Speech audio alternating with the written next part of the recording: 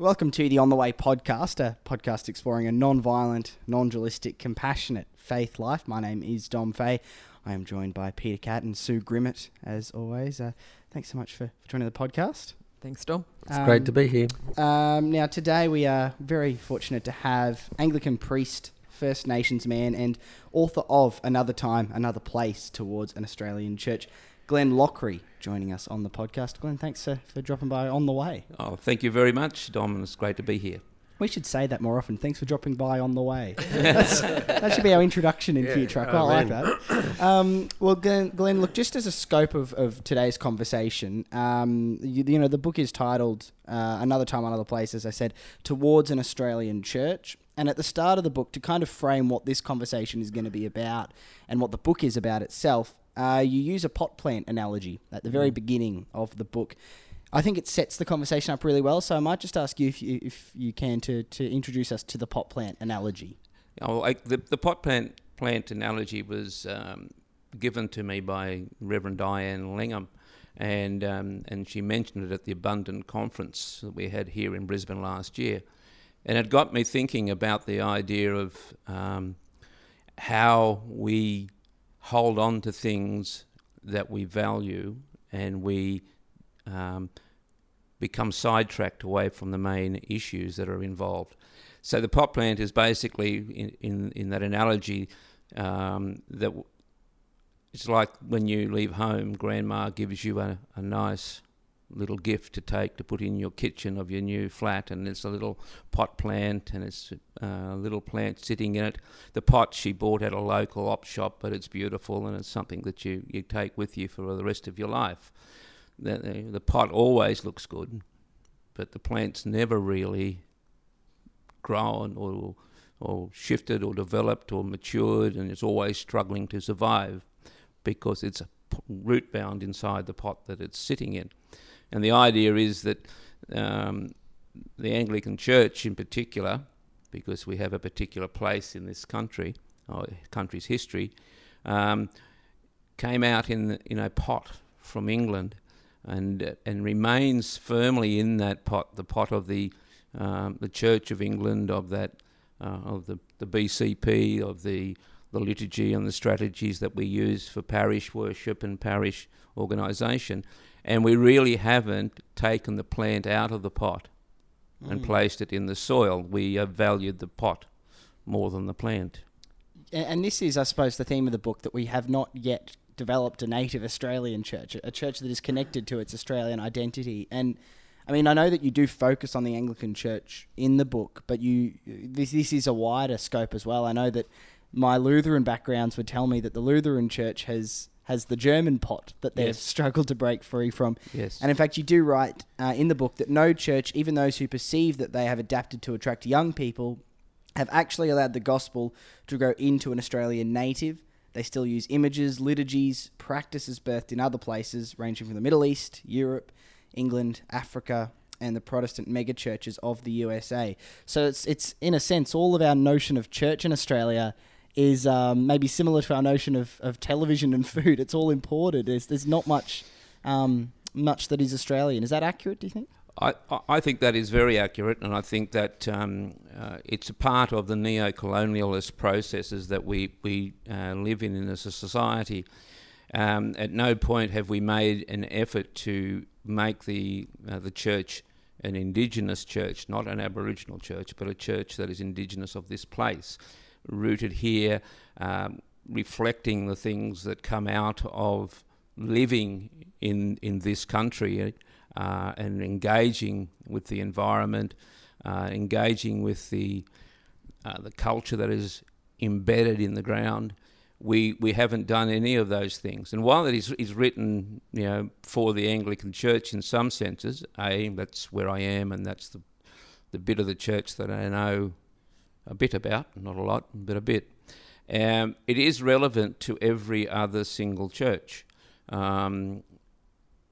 I have spoken to the interspiritual community and at a recent event with a group of Islamic people. I said to them that one of the big challenges for them is that they have to find a way to make their understanding of faith reverberate and grow out of what is here in Australia. And unless they do, all they are doing is living with a kind of reconstructive nostalgia for something that they've left behind and keeping it going here, but loving it so much that they don't want to go back to it, but they'd like to keep it here. So there's a whole lot of processes inside of that as well. So yes, so I think it's, and we have to be careful that we don't simply say, if we're going to make an Australian church, it has to be Aboriginal. That's not what this is about. It's about the fact that the Anglican Church, which was the first church, the church that came as part of the colonial project, has to find and break open the pot itself. It's interesting. I mean, I guess to use that pot plant analogy, which you do explore further in the book and sort of use as a framing device for the idea. When you think about it that way, you do realise how that is the church that we have inherited, that we are all living as a part of. And when you use the pot plant thinking, you do realise that for a plant to actually grow, you need to take it out of the pot, put it in the soil, and let it actually, put its roots down rather than be sitting in this pot. You do write as well that we are living in another place and time, disconnected from the wonder and beauty of this place we call Australia. I'm just wondering, because for me, I know this is not something that had crossed my mind before reading your book, the idea that the church didn't have its Australian roots at this stage. And I imagine to many of our listeners, they would not have thought about this before, probably. It hadn't even crossed their mind. So from the outset, from a broader perspective, why do you think it's necessary for the church to have find its Australian identity? I think all faith, and we go back to the beginnings of the Christian experience, back to Jesus, was grounded in the soil, the dirt, the environment in which he lived, he walked. He lived around the water, he walked into the mountains, he walked the roads. He was part of the culture. He was what I would call a tribal man. He was a part of what was going on around him at all times. And used the language and the images and the pictures that people who lived there would go, yeah, that's right, I get that. Much of what we do within the church and much of what we use in our language and in our liturgy are quite foreign, not at home in this place. The way we talk about shepherds has nothing to do with how we look after sheep here. The way that we are unable to engage with the local inhabitants, and the way that we project and push our particular view of religious faith without valuing the religious faith of the local people. Again, quite different to how Jesus engaged with those people around him. The Syrophoenician woman, the woman at the well, and all those that he engaged with, and even the Romans, and in terms of some of the healing. So we have to find, I think it's vital that we become an Australian church, but it has to be more than just changing some of the window dressings. It's not just shifting Christmas to the winter season where it's supposed to be. But it's more than that. And it's more than just putting Aboriginal people in leadership roles. Much bigger than that. That may come later on, but in the initial stages, those in charge of the church and those who worship in the church have to come to grips with its history, its ethos, and what it means to be here in Australia. And I don't think, and to be perfectly honest, I think that's the project for the whole of Australia to be. It's certainly the cultural shift for the whole nation, isn't it? Yeah.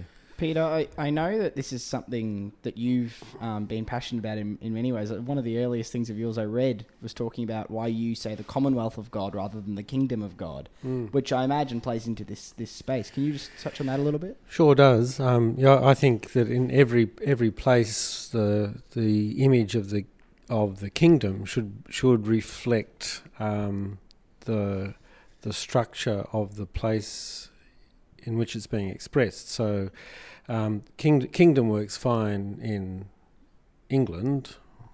In Australia, where we have a Commonwealth, we need to talk about the Commonwealth of God. which means that, and that's one image because we have a Commonwealth, because we're saying there's a better way to be a Commonwealth than the one you've got, and in a republic, so it should be the Republic of God, so that there's a better way of being a republic than the one you've got, so that we're always saying that there's a potential for a better expression of what we've got. And in Australia, we have to come to terms with the fact that we live in a continent of many nations rather than one, and how we're going to express that. And we're going to have to find language that embeds us into this nation. And I think that's part of the project. In fact, I think we later comers still have not really arrived in this country. David Tacey in last century wrote a lot about how the white fellas basically sit on the edge of this great nation looking out to sea with their back turned to the continent, and I think he was on the money, because there's a sense in which until we know how to visit the centre, and there's a bit of work going on in that, and Sue can talk to that, unless we know how to visit the centre and discover the heart of the country, we're not going to actually ever work out how to really belong here. And so we've imposed ourselves on this continent, and in a couple of 100 years have basically trashed the joint compared to the original inhabitants who've managed to look after it and cultivate it, cultivation to which we were blind for 60,000 years plus. It's fascinating, when you do say that, how lately, and it has felt like quite a late movement, there's been things such as the awareness of the pain that Australia Day causes, and the desire among many to change that date. It's almost as though maybe at last we are starting to wake up and realise culturally what we have missed for so long. So why do you think we have missed it for so long? And what do you think it is now that parts of the country are waking up to realise? Oh, look, I think it's the machinery of colonisation that is at the heart of the problem here. What we're waking up to is it's all about the way we relate to each other, really, at its heart. And that's the problem when we talk about a church as a pot plant. It brought with it, and still contains and still holds, that same machinery of colonisation that's within it, structures of colonisation, assumptions that are there.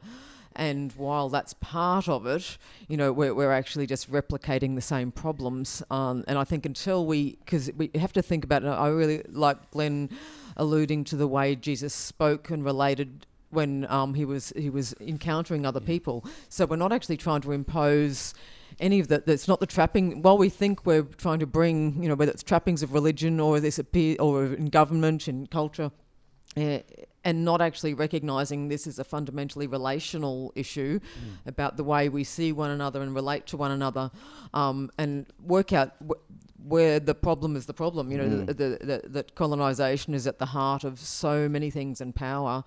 Until we actually address that problem, the rest is surface trimmings, I think.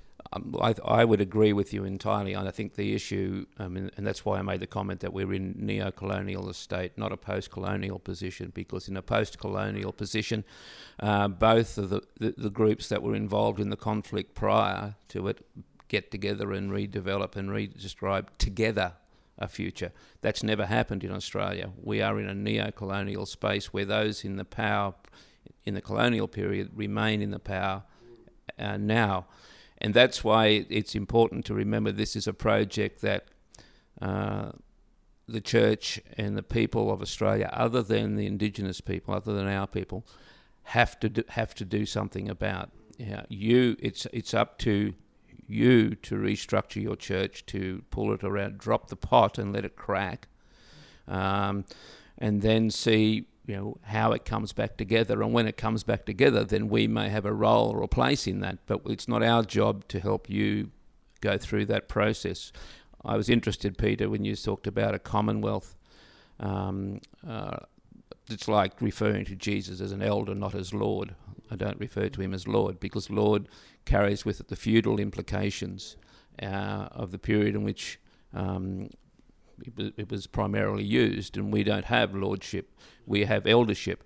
And so Jesus is an elder. We talk about Jesus' body as being his country, because Jesus carries the country in his body. So when his body is broken, it's his country that's broken. And that's where we are in this kind of process. We have to change our language, but we can do those things. I guess this book, from my point of view, is an invitation, a lot like the statement from the heart, for Australia and the church, and the Anglican Church has to lead the way, because it was so heavily involved in the genocide of our people. I think that there'd be a lot of people who might come against this, saying, but God is not changing. God doesn't change. We're quite clear about this, and that is certainly a view of faith that is very common, that God is unchanging, and that the narrative we've had growing up, where we've gone to nativity plays and the kids have, worn the tea towels to be the shepherds or whatever, that is almost, it's almost as though that narrative and then the traditions we've inherited are not expressions of the divine, but are the divine itself. Yes, it's idolatry. Yeah. So idolatry. So someone who said, why does God need to adapt to this expression need to adapt to the Australian landscape? Surely it's all it's all good as it is, what we have. What would you say to that, Peter? Well, for thinking that the trappings are in any way divine is idolatry, I actually think that God is changing, because God is relational and God's in relationship with us, a changing universe, and so God does change. So I'm firmly in the process theology camp, I have to say. But even if you belong to the camp that thinks that God doesn't change, it's easy to. I think the argument is God doesn't change, but our understanding of God changes, because we only see through a mirror darkly. We're always only catching a glimpse of the divine, and through history we learn new stuff, as we did through. Jesus taught us a whole lot of new stuff about God that we're still coming to terms with. The idea of neighbour is one that's still challenging us. So, I think even if you believe in a God that doesn't change, I think it's easy to accept that the trappings change, because we learn more about that unchanging God, and we certainly need to change. And over the period of history we have, we've confronted some really big issues in the last few hundred years that we thought had a divine imprimatur. Slavery, position of women, the way we treat children, the way we treat people of First Nations. It's not that, apartheid in South Africa was based on the idea that the white people were human and the dark people weren't. I mean, it's it was not that long ago that people were saying that Africans didn't have a soul. So we've had to learn some hard lessons, and we've got some more hard lessons to learn in this country.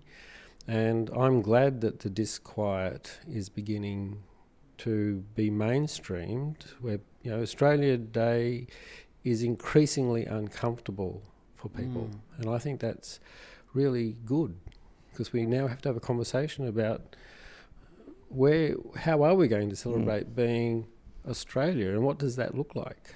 Well, there's a lot of questions about Australian identity that I think absolutely must be explored. There's certainly a notion in Australia that we are this laid-back, everyone gets a go nation, and I think more and more of us are starting to feel that that's a myth. Well, it's a lie. Yeah. A fair go for those who have a go is the latest iteration of that, and it is a lie. Yeah. Look, Australia has never been a country of those loose, legendary statements that we use about ourselves. Australia, the Gallipoli legend was based on the lie of white supremacy and the need to maintain white supreme state in Australia. We have treated Aboriginal people as vermin, to quote William Cox, who built the Blue Mountain Road. and that needs to be exterminated or cleaned out. We weren't real people, and those kind of attitudes still continue, and those kind of approaches still continue, and it brings about things like the cash management card, the 2007 emergency response to Northern Territory, and the increasing taking away of children from Aboriginal homes. So we have all of this stuff. We have told ourselves, I call it the myth of goodness. You know, we have this sense that we are good people, therefore good people can't do bad things. And when we are facing with the bad things that we have to talk about, we either shut down or say, no, that never happened. So it's the myth of goodness that sits underneath our national archetype, so to speak. This is a very big question, Glenn, but have a go at it. If you were speaking honestly, critically, analytically, and someone asked you, what do you think the Australian identity at the moment actually is, what words would come to mind? Because some would say there is an undercurrent of racism that people just pretend isn't there, but has almost become enshrined in our national identity. Things such as that. I would agree entirely. I mean, racism is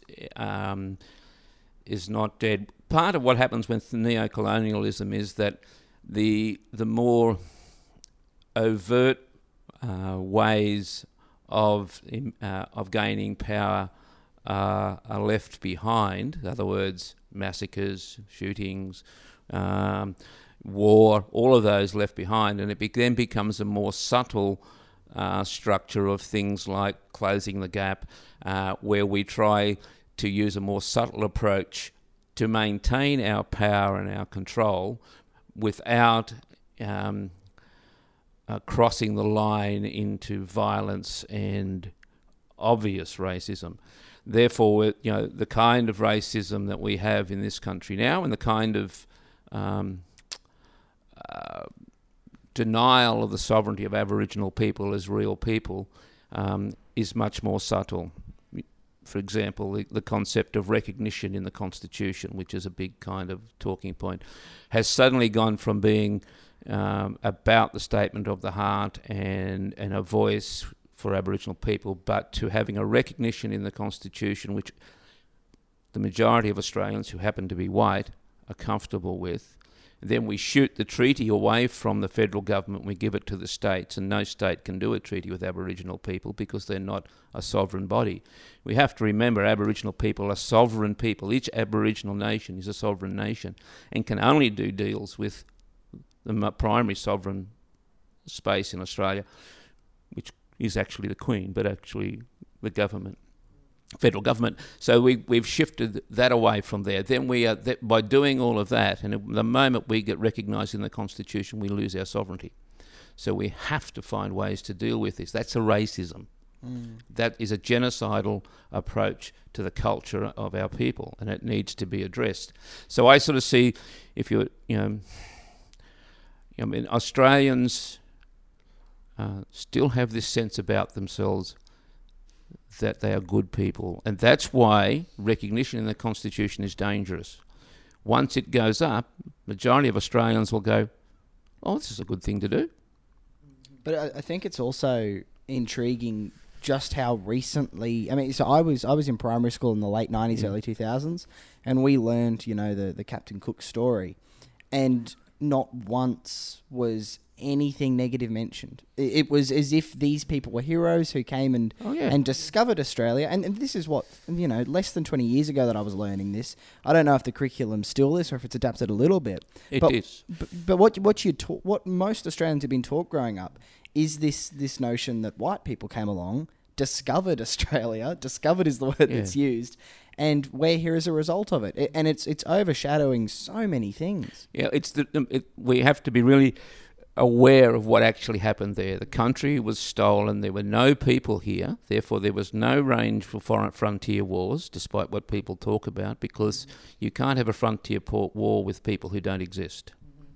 What you had when those processes was a genocidal land clearing process, getting the vermin off the land.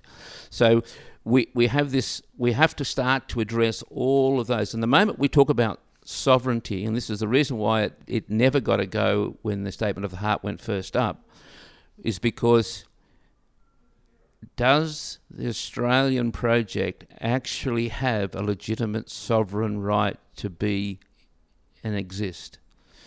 If we follow the law at the time and look at things like Mabo statements, one would have to say the sovereign status of Australia as a nation is questionable at the very, very least. And therefore, if we recognise and maintain the sovereignty of Aboriginal nations, the whole Australian project, the whole law of Australia, the whole falls into a bit of a heap. So we have to, that's why those things have been pushed to the side. I think too, in that danger of a more subtle racism that you're flagging is true, but we haven't finished the process of actually looking at the overt racism either, and haven't looked at the like you used the word genocide, and that's a word that many people would go, oh no, that didn't happen, and that need to believe in our own goodness is really strong. Now we're preparing for a panel this evening with Glenn, and there are so many references that you can find that. I mean, I thought I'd read a little bit, but I was really shocked by what I read.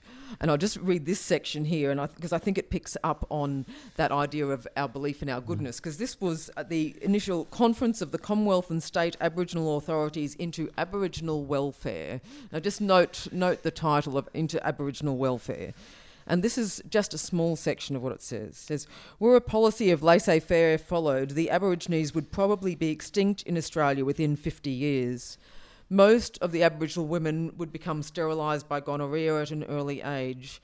Many would die of disease and some of starvation.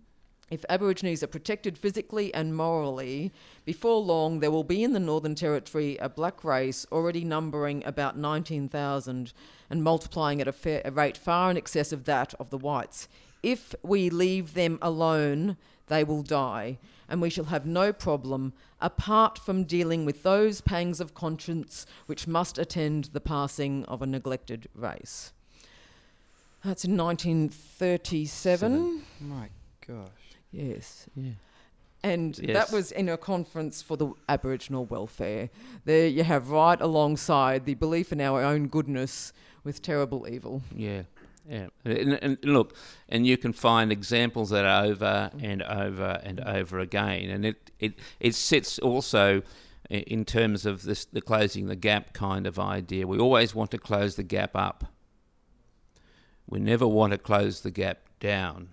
We that have stole the land and the people who stole the land and have benefited from that never want to give any of that up. Aboriginal people always have to climb up.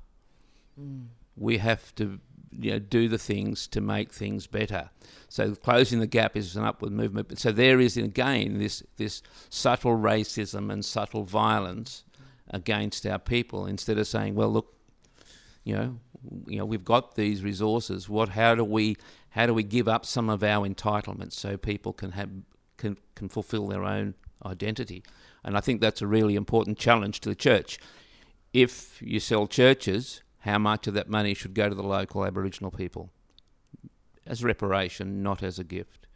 How do you here in the cathedral on this ground make this place as a gift to the Aboriginal people? How do we work that processes? How do we that have benefited from it, in Anglican clergy, we most live fairly comfortable lives in fairly comfortable places.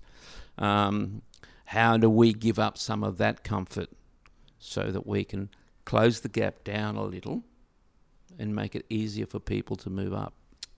Peter, I think one of the big problems with that people keep expressing that they keep rowing up against, and we certainly saw this with when John Howard was Prime Minister, his reluctance to apologise to the stolen generation, which was mirrored in, a lot of Australian citizens. This idea that I've done nothing wrong, so why should I have to feel bad? Yeah. Why should I have to apologise? What have I done wrong? I was just born here. I've just made a go of it. What do you say? What would you say to people who think like that?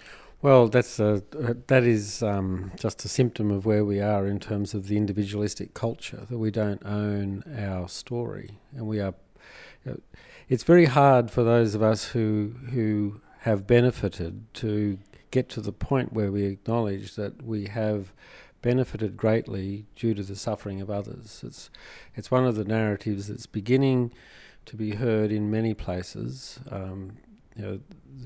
Throughout the world, there are whole generations who have benefited at the expense of others. In African slaves, Indians, Australians, and it's a very hard thing for us to come to terms with. So it's an easy cop-out to say, well, I didn't do it, and I don't have to say sorry. And yet we know that we actually belong to family and we belong to nation. And Australians are very proud. This nation of very ungenerous, which is a very ungenerous culture, is very proud of itself as being generous and accepting and open. And it talks about its history and the tradition of the Anzacs and stuff like that. So it will own the bits it wants to own, and then step away from the bits it doesn't want to own. And it's a package deal. So the fact that we own the Anzacs, I didn't go to Gallipoli, so if that's going to be the argument, don't celebrate Anzac Day, don't honour Anzac Day, because you weren't there. Some other cove did that work. So, if you want to accept the good, you've got to accept the bad too. It's a package deal. And we often say that we get to where we are because we're standing on the shoulders of giants. In Australia, we're standing on the corpses and often the graveyards of the people we killed to establish this nation. And as hard as that is the only way people flourish is actually coming to terms with their story.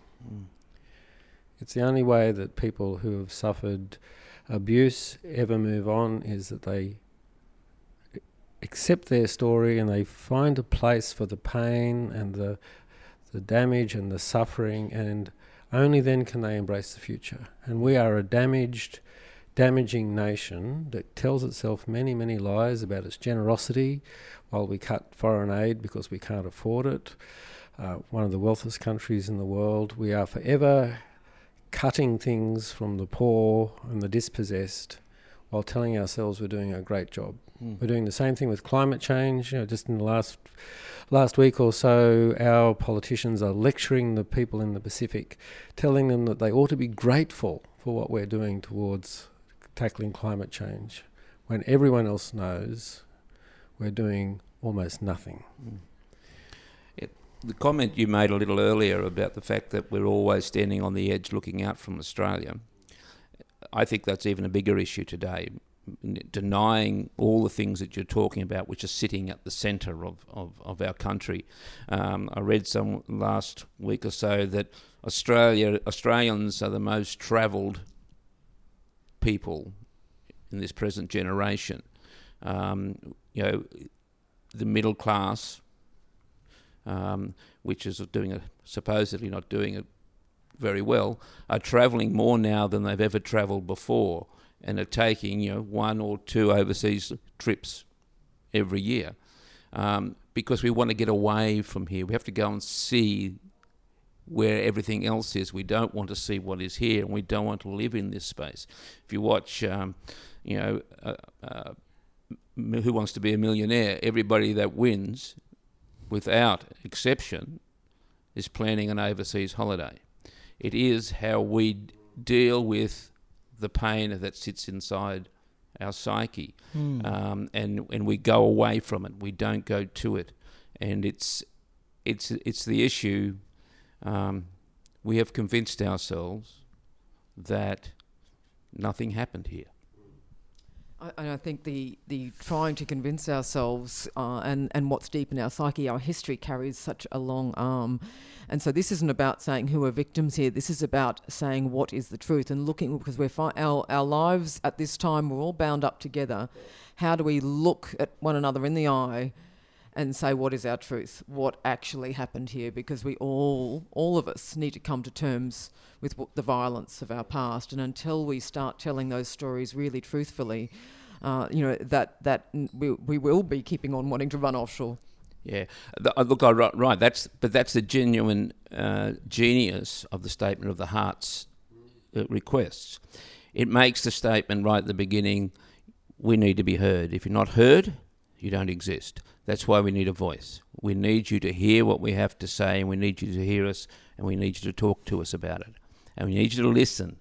And then once we've got through that process of being heard and being listened to, we will sit to do the hard work of designing how we live together, i.e. treaty. How do we make that process? And then once have got some kind of agreement on how we will be together with one another, we will then move to the process of telling the truth about what really happened. You know, we often want to jump from point A to point Z without doing the work in between. I was talking to a bishop recently who's was selling a building, and part of the building, on the side of the building, was a piece of land that was sacred to the local people. So he said, we'll sell everything else, but we'll give that back to the local people. And he went to the local people and said, here's the land. And they said, no. And he said, we need to talk about it. And I had to explain to him that the process is, yes, you will get the place where you can hand back that land, but you have to go through the conversation. You have to hear what is happening, what happened. You have to sit and listen and take it. Take the language, the passion, the anger, work through all of that, and then get to the place where you can come to your agreement, your treaty with these people, and provide them with the process. But that's the genius of that document. It's about a long process. You know, Aboriginal people are anticipatory people. We want to work towards what is down the road, but we're not going to do it in an instantaneous process, and that's really important to remember, that, you know, Aboriginal people don't want anything in the Constitution in a hurry until we've talked about it, until we've been heard, until people know and are able to sit and listen without going, I've got to be on an aeroplane in half an hour, or, you know, but that doesn't fit from a government policy. No, just sit and listen.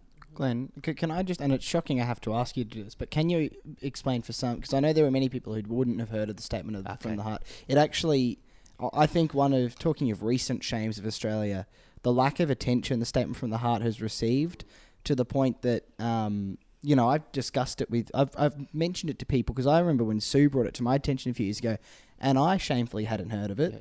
And I went to people I know who are very deeply, consciously living people, very compassionate people. They'd never even heard of the Statement from the Heart.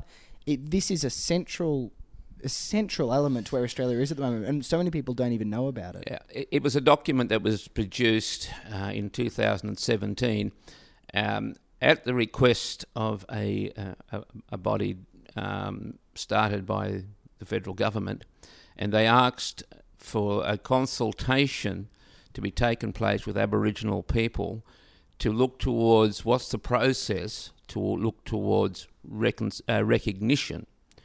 And it was still working on the basis that recognition in the Constitution was the way to move forward.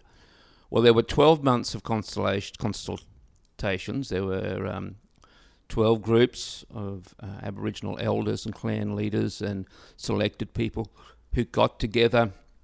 It was a very well developed process of consultation and dialogue, and it went on for 12 months.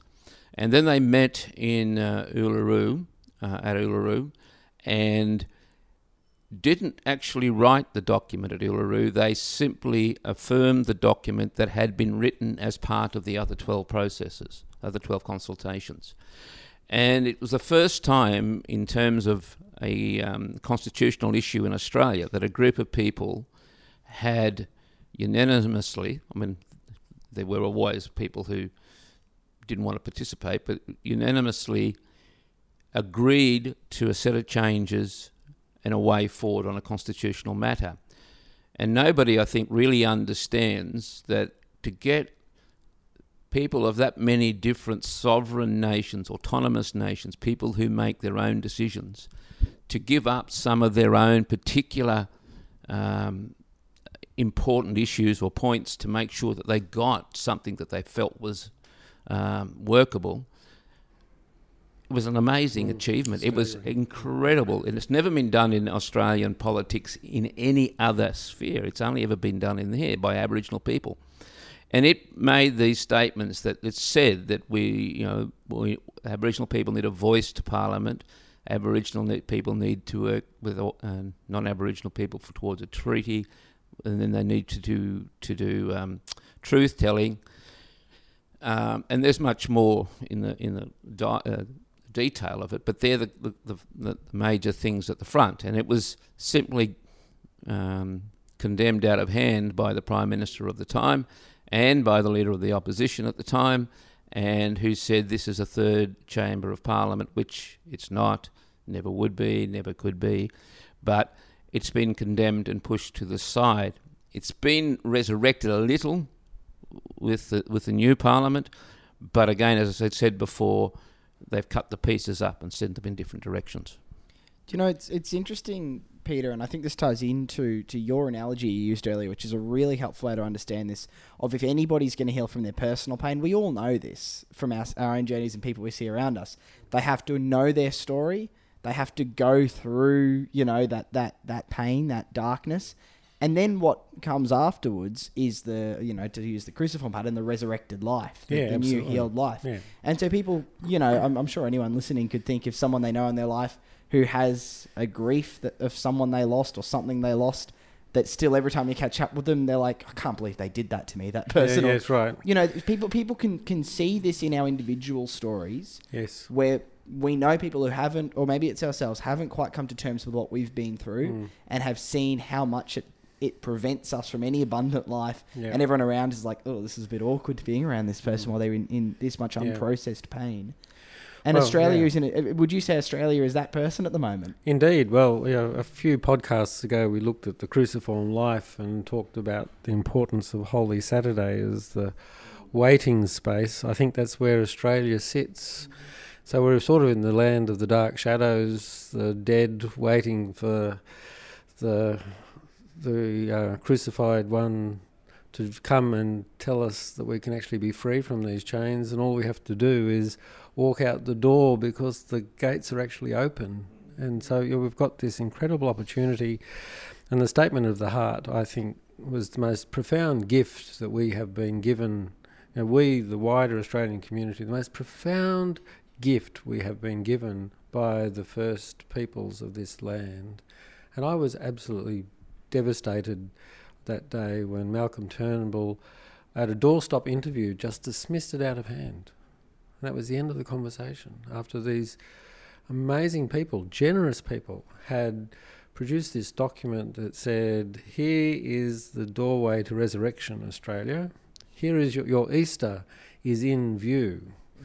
Walk through the gates. The gates are now debarred. And we just basically, our leaders just basically said, no, we'd rather sit in the darkness, thank you.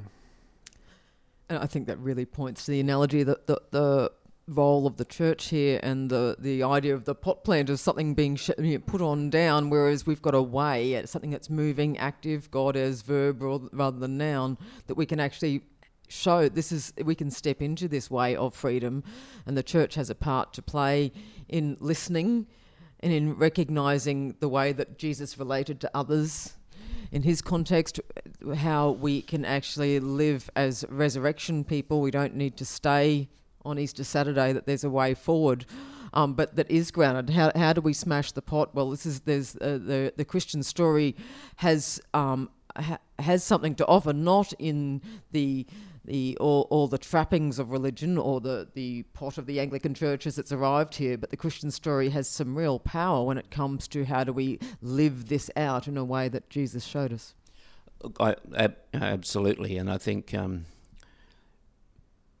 using the idea that Peter was just mentioning, the door is open. It's still open. It hasn't been closed from where we stand.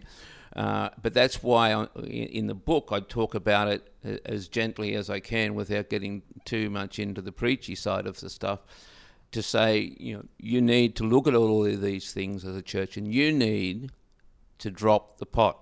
You need to take the hammer to the pot. I think there's a Japanese art form, kintsugi, which is repairing pot with gold, where the pot is broken, you break the pot.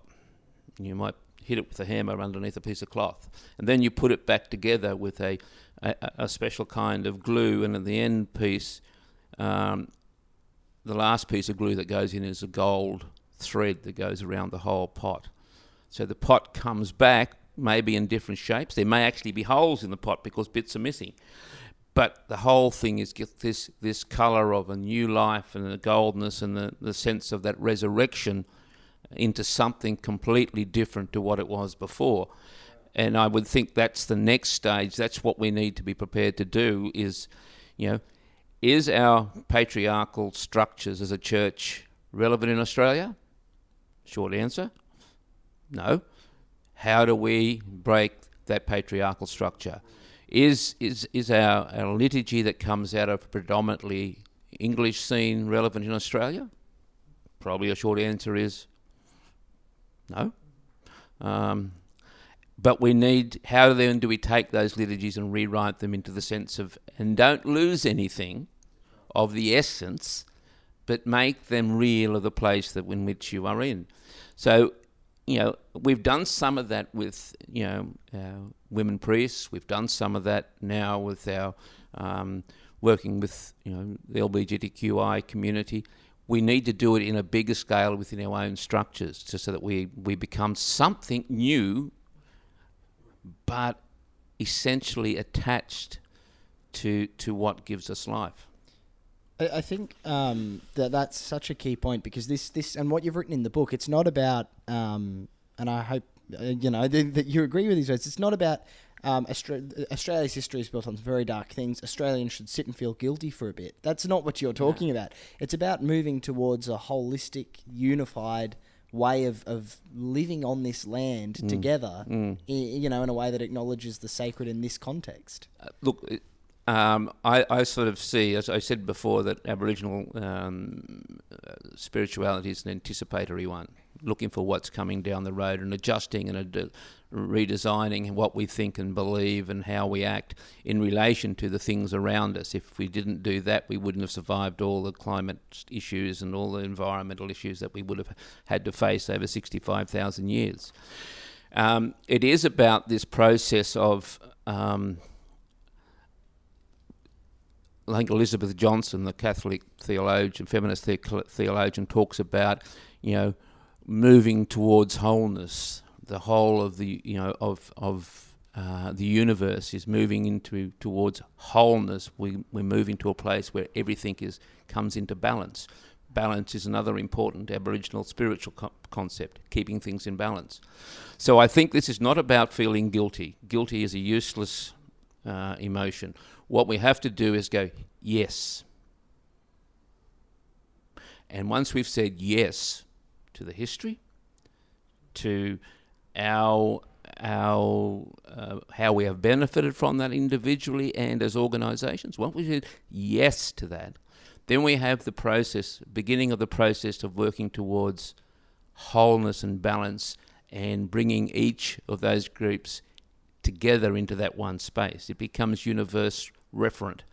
And unless we start to think in those terms, we're going to be stuck with yes, but. Okay? And we don't want to be in yes, but. We don't want to go, oh yeah, well, Bruce Pascoe's right, but. Glenn Lockry's right, but.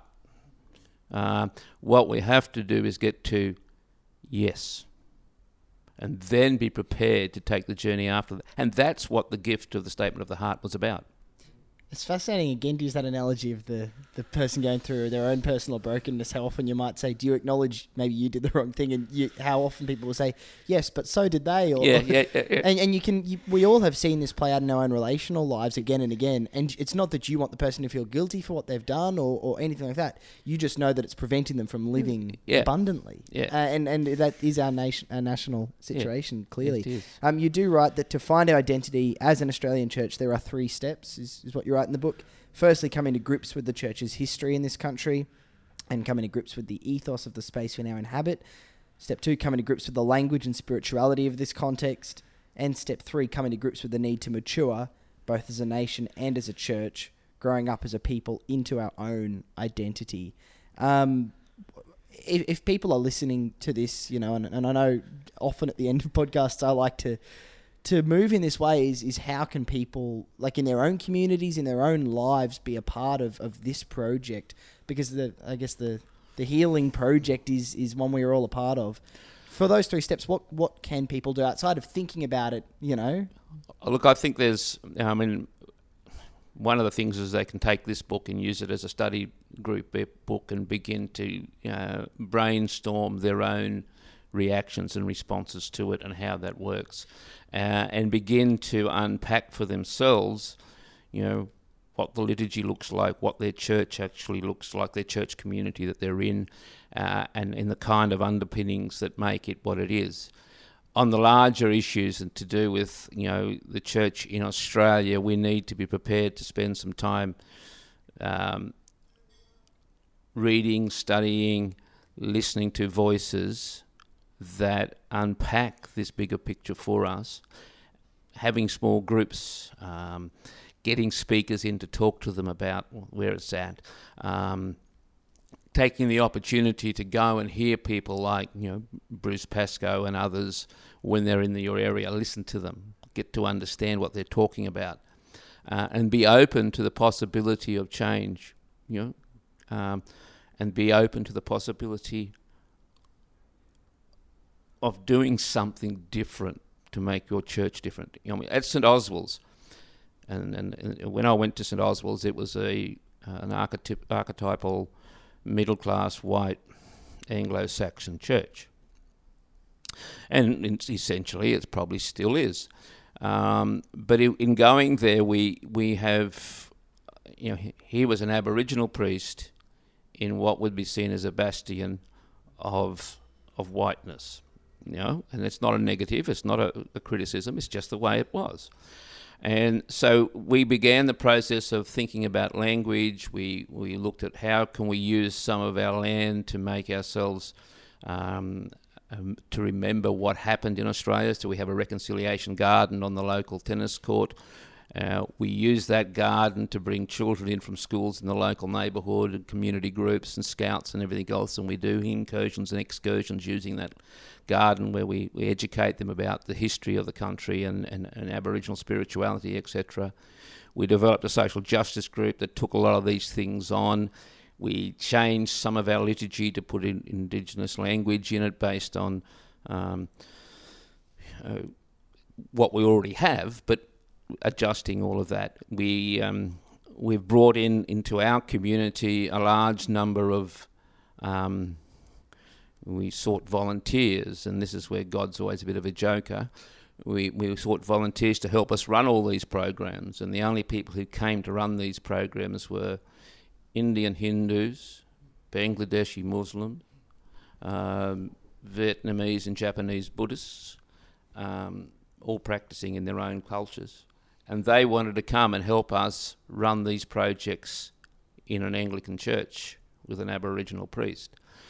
And I said, yeah, come on board. And these people are now running these programs, making these things happen, and been deeply and well supported and accepted. And it's changing the way our church begins to look and to be, and reflects the kind of change in our country. It's not about being multi-faith, it's being about interspiritual. How do we value the interspirituality? Australia's always been interspiritual. We had 300 language groups. 300 language groups then means we had 300 different forms of spirituality, although they followed some, but they all were different. We've always been interspiritual. We've never, as a place, been anything else but.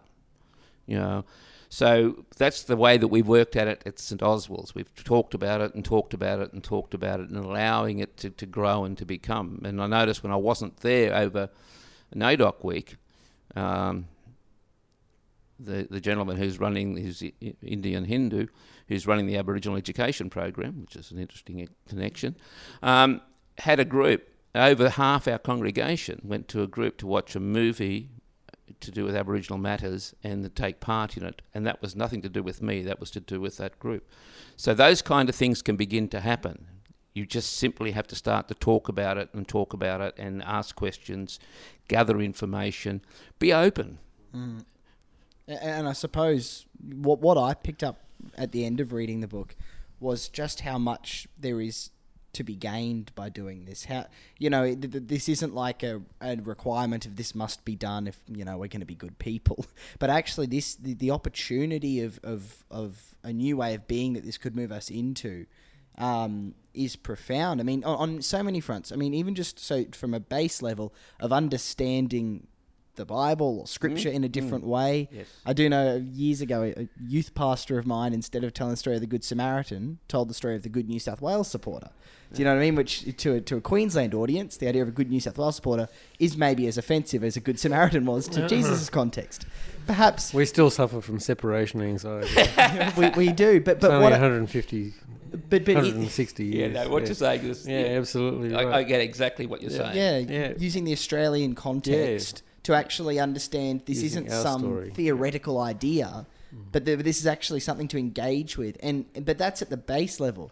On so many deeper levels, the things to be gained here. And I know, Sue, you spent some time in retreat at the Centre of Australia last year. You know, you didn't do what many do, the hop on the plane and go overseas. Not that you don't do that, but you did go to the centre where very few white Australians have gone.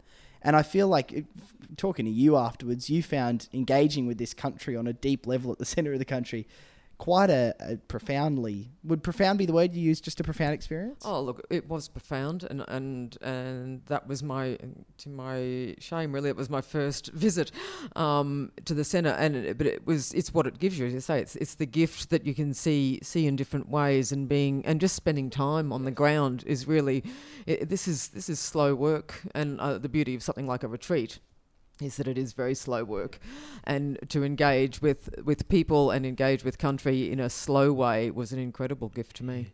And I think that's the important process. Many Australians probably do go to the centre, but they go as tourists, and that's a different dynamic.